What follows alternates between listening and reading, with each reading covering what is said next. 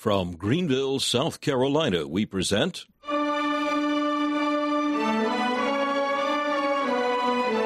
Let the Bible Speak.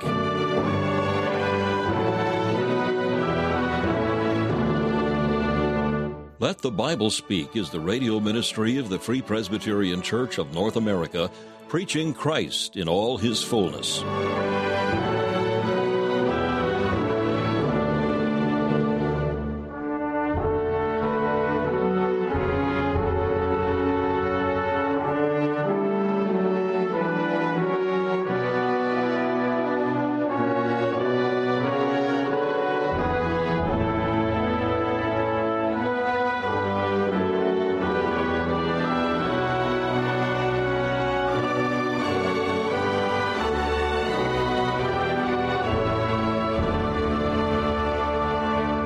Once again, we count it a privilege to welcome you to another broadcast of Let the Bible Speak, presenting a series of studies on the doctrine of the Holy Spirit. Messages preached by Dr. Alan Cairns, founder of Let the Bible Speak Radio Ministries. We'll hear from Dr. Cairns in just a few minutes. First, we invite you to enjoy this devotional thought taken from the pen of the great 19th century English preacher C.H. Spurgeon and found in his collection called Faith's Checkbook. Today's devotional is entitled, Grow Up. The text is Malachi chapter 4 and verse 2. And ye shall go forth and grow up as calves of the stall. Yes, when the sun shines, the sick quit their chambers and walk abroad to breathe the fresh air. When the sun brings spring and summer, the cattle quit their stalls and seek pasture on the higher Alps. Even thus, when we have conscious fellowship with our Lord, we leave the stall of despondency and walk abroad in the fields of holy confidence. We ascend to the mountains of joy and feed on sweet pasturage which grows nearer heaven than the provender of carnal men. To go forth and to grow up is a double promise. O my soul, be thou eager to enjoy both blessings. Why shouldst thou be a prisoner? Arise, and walk at liberty. Jesus saith that his sheep shall go in and out and find pasture. Go forth, then, and feed in the rich meadows of boundless love. Why remain a babe in grace? Grow up. Young calves grow fast, especially if they are stall-fed, and thou hast the choice care of thy Redeemer. Grow then in grace and in the knowledge of thy Lord and Savior. Be neither straitened nor stunted. The Sun of righteousness has risen upon thee. Answer to his beams as the buds to the natural sun. Open thine heart, expand, and grow up into him in all things.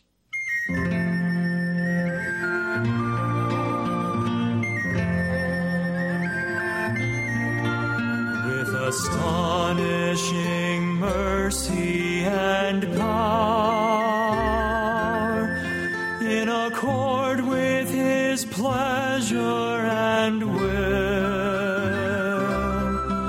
he created each planet, each flower, every galaxy, microbe, and hill. He suspended this planet in space to the praise of his glorious grace, to the praise of his glorious grace, to the praise of his glorious grace.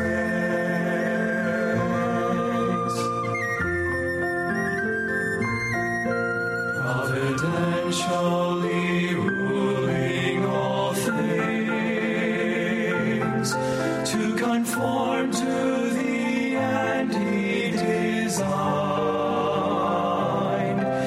he mysteriously governs and brings his eternal wise plans into time. He works out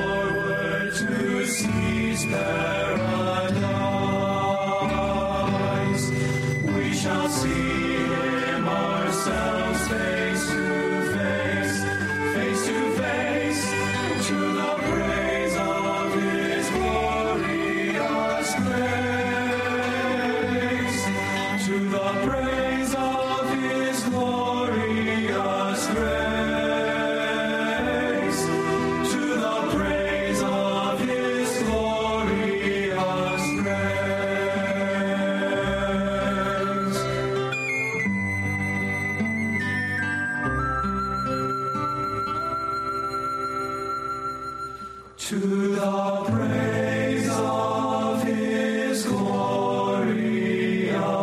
grace.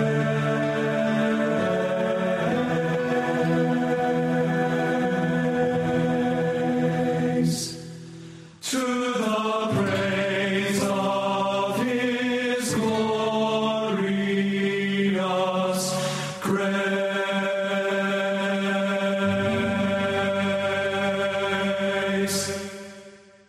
In the midst of this increasingly secularized and materialistic society, multitudes of men, women, and young people seem to have forgotten that they have immortal souls, and that one day they must stand before a holy God and face the ultimate judgment. Despite every effort to banish the reality of death from the mind, the Word of God declares it is appointed unto men once to die, and after this the judgment. How can a person be ready for that awful day? Is there a way to face God without fear? The great 19th century preacher Charles Haddon Spurgeon answered this question in a powerful sermon entitled, Preparing to Meet God. Let the Bible Speak now offers a booklet published by the Trinitarian Bible Society, which contains this vital message under the title, Preparing to Meet God. In addition to the sermon text, the publication contains a brief biographical sketch of Spurgeon's life, as well as a schedule for reading the Bible through in a year, all contained in an attractive, conveniently sized booklet.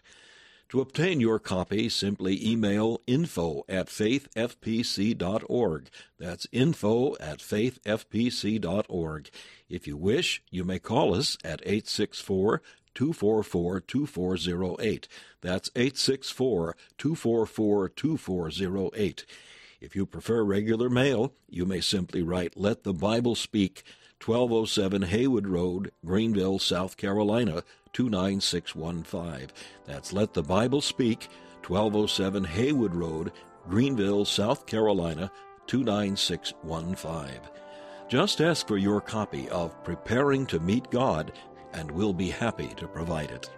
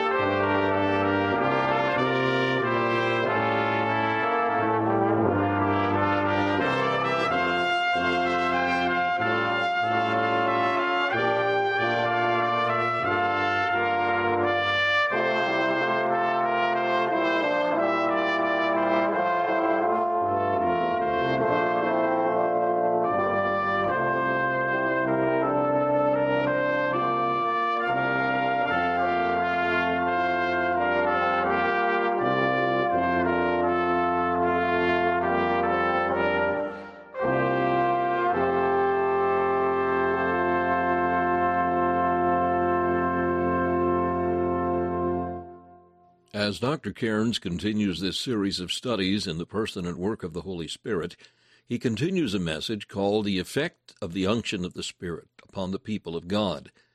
The text is found in 1 John chapter 2, verses 20 and 27, where the Christians are spoken of as having an unction from the Holy One. This unction, or anointing, produces a number of important effects in the life of the believer. The first effect is authority, or that which enables the Christian to serve the Lord with power. The second effect is enlightenment. By the Holy Spirit's activity, believers are enabled to go to the Bible for themselves and to be instructed in the things of God. Then this unction produces establishment in the believer. It demonstrates our connection with Christ, who also had this unction. Also, it shows the reality of our faith and keeps us from falling away. Now, Dr. Cairns continues this message, The Effect of the Unction of the Spirit upon the People of God. I was reading an old Irish Presbyterian minister. I would to God with a few like him in Irish Presbyterianism today. And he was speaking on each Christian being a prophet, a priest, and a king. And speaking of a Christian as a king, he said he maintains a controversy with the Lord's enemies and acknowledges no authority but His. I like that. That's the kind of kingship I believe in. There is a new theology going about today. I'm not going to get into the philosophy of it this morning. I have some things in it that I admire, and I have many things in it that I fear. But the whole notion of dominion and reconstruction seems to me to be in terms that are far from gospel terms and scriptural terms. The kind of dominion that a Christian needs to start exercising is spiritual dominion. And when he has spiritual dominion, God will use him even in the physical realm, and in the political realm, and in every other realm. God will make an impact through men who have spiritual dominion. Now, I want to say that this dominion needs to start being exercised in the church. We'll see this as we go on. It needs to be exercised first against our own sin. We need to have a controversy with our own flesh. We're living in such ease. We just capitulate to the flesh so easily. It is time for the people of God to realize we have an anointing as kings to have a controversy with our own sins. It's very easy to have a controversy with somebody else's sins. It's very easy to have a controversy with somebody else's failures.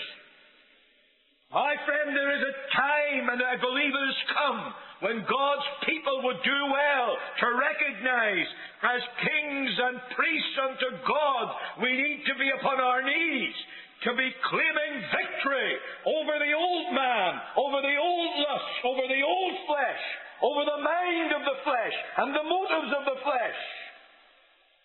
God would truly give us that holiness of life that is well becoming to the people of God. Then, of course, we need to have a controversy with the Lord's enemies who have risen up within the pale of the professing church. We need to have a controversy with every antichrist. We need to have a controversy with every denier of Jesus Christ. We used to say back in Northern Ireland, we were just, and still are, numerically just a very small percentage of the population. But we used to say, when an enemy of Jesus Christ comes to this town, when he comes to blaspheme Jesus Christ, we recognize his civil and religious liberty. He has the right to think under the law as he wishes to think. But we do not accord to any apostate the right to take the name of Christian and come into a so-called Christian church and blaspheme the name of Jesus Christ and drag that holy name in the gutters of his own vicious imagination, and we will be there to bear witness against him. When any enemy of Christ comes, we want to be first against him. That's a good model. This is a day of spineless Christianity. Oh, it's all right to get worked up over a political candidate. That's all right. It's all right to give your time and your effort and your money, even sometimes to millions of dollars, to put a man in the White House, or sometimes even to put a man to spend his time at the bar in the Congress. It's all right to do that. It's all right even to get yourself worked up into a mad frenzy over a football team. That's why most churches are half empty when it comes to Super Bowl night. It's all right to do that. But when the Pope comes, oh, don't say a word against the Pope. Even though he takes the names that belong to the Father, and to the Son, and to the Holy Ghost, don't say a word against him. Even though he takes the precious sacrifice of Christ and blasphemes it, don't say a word against him. even though he is the devil's instrument to try to damn some 600 million souls across the world in his own communion and millions besides, don't say a word against him. This is a day of spineless Christianity. I tell you, it's time we recognize we have an anointing and we have a right and an authority and a duty to have a controversy with the Lord's enemies.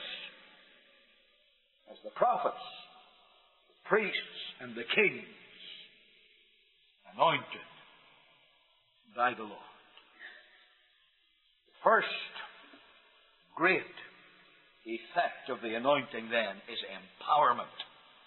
It gives us divine authority. What a joy that is. When you know you have God's authority for what you're doing, it doesn't really matter who says don't do it. That's our empowerment. You have an unction. You have an authority. The second effect of this unction is enlightenment.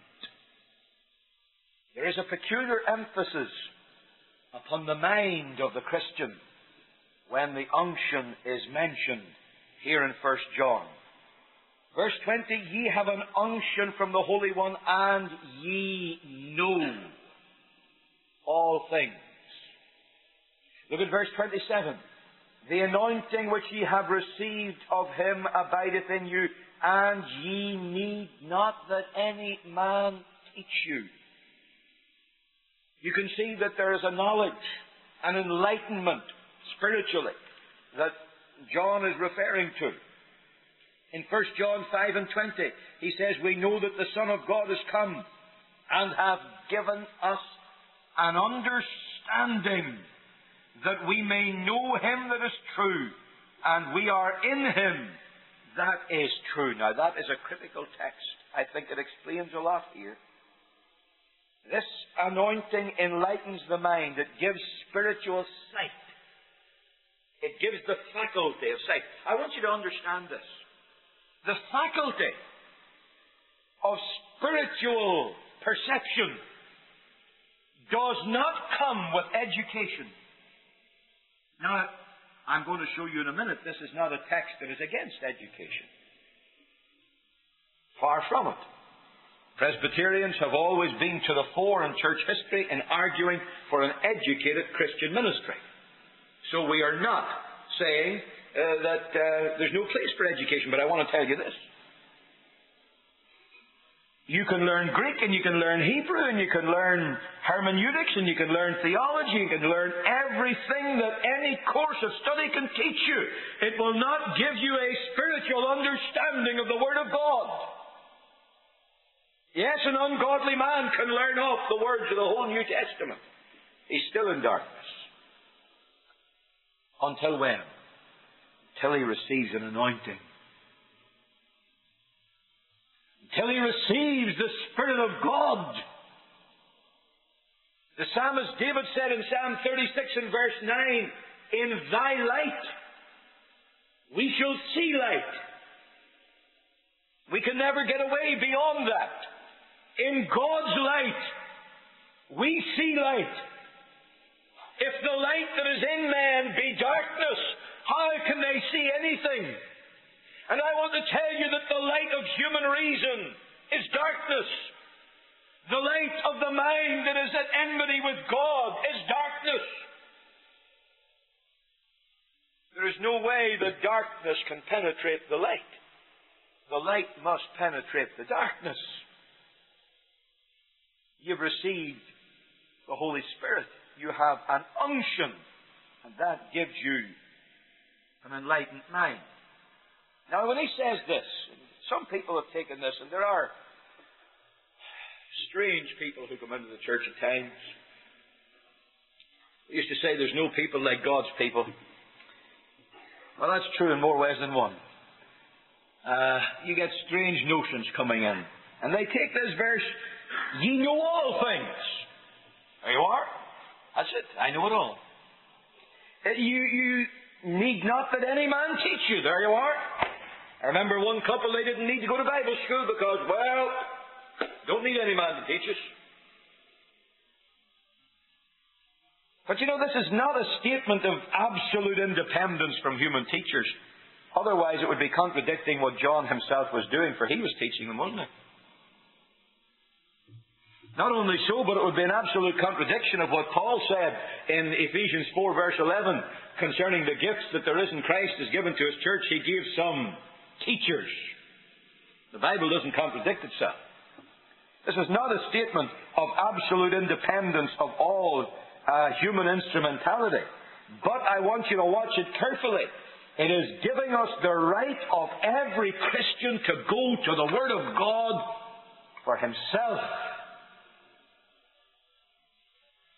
And then to subject every man's teaching to what the Word of God says. That's Bible Christianity. That is Bible Protestantism. I get a little worried at some movements that I find resurfacing in evangelical and even fundamental churches nowadays, where the pastor wants people to believe what he says because he is their spiritual authority. I want to tell you, my friend, that is popery. And I don't care who says it. It came from popery. It has no place in a Bible-believing church. I do not say to you on any one thing, I am your spiritual authority, therefore believe what I am telling you. At the heart of Bible Christianity is the freedom of the individual believer's conscience before God, to be commanded by God, to be instructed through the Word of God. And then so far as what I say is scriptural, then you had better believe it and you had better obey it on the authority of God, not on mine.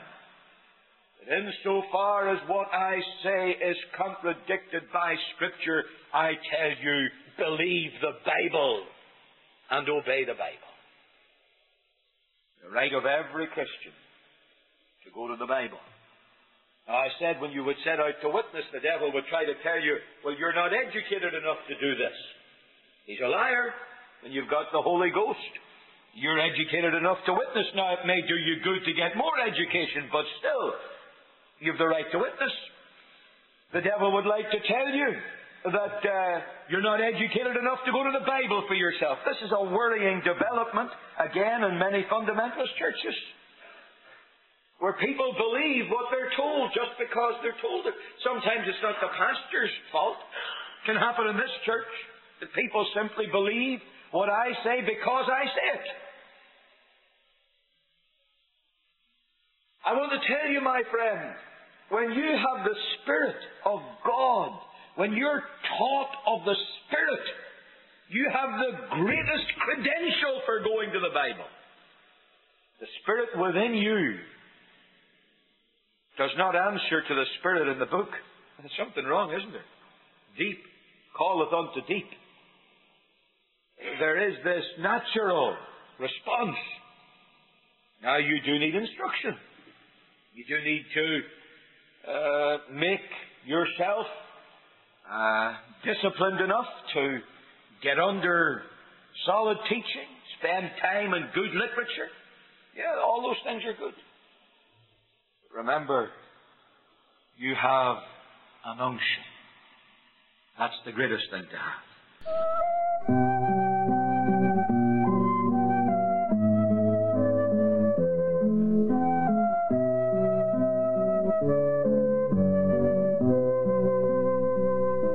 You've been listening to Let the Bible Speak, the radio ministry of the Free Presbyterian Church of North America.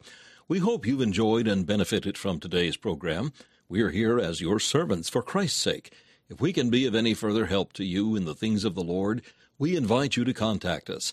If you would like to receive our booklet, Separated unto the Gospel, a booklet that sets forth the beliefs and standards of the Free Presbyterian Church, you may have a copy free of charge. simply for the asking. Our mailing address is Let the Bible Speak, 1207 Haywood Road, Greenville, South Carolina, 29615. That's Let the Bible Speak, 1207 Haywood Road, Greenville, South Carolina, 29615. Our email address is info@faithfpc.org. That's info@faithfpc.org. If you would like to learn more about the Free Presbyterian Church of North America, we invite you to visit our website, www.fpcna.org. That's www.fpcna.org. This is Charles Kelsch saying thank you for listening and inviting you to join us again as we Let the Bible Speak.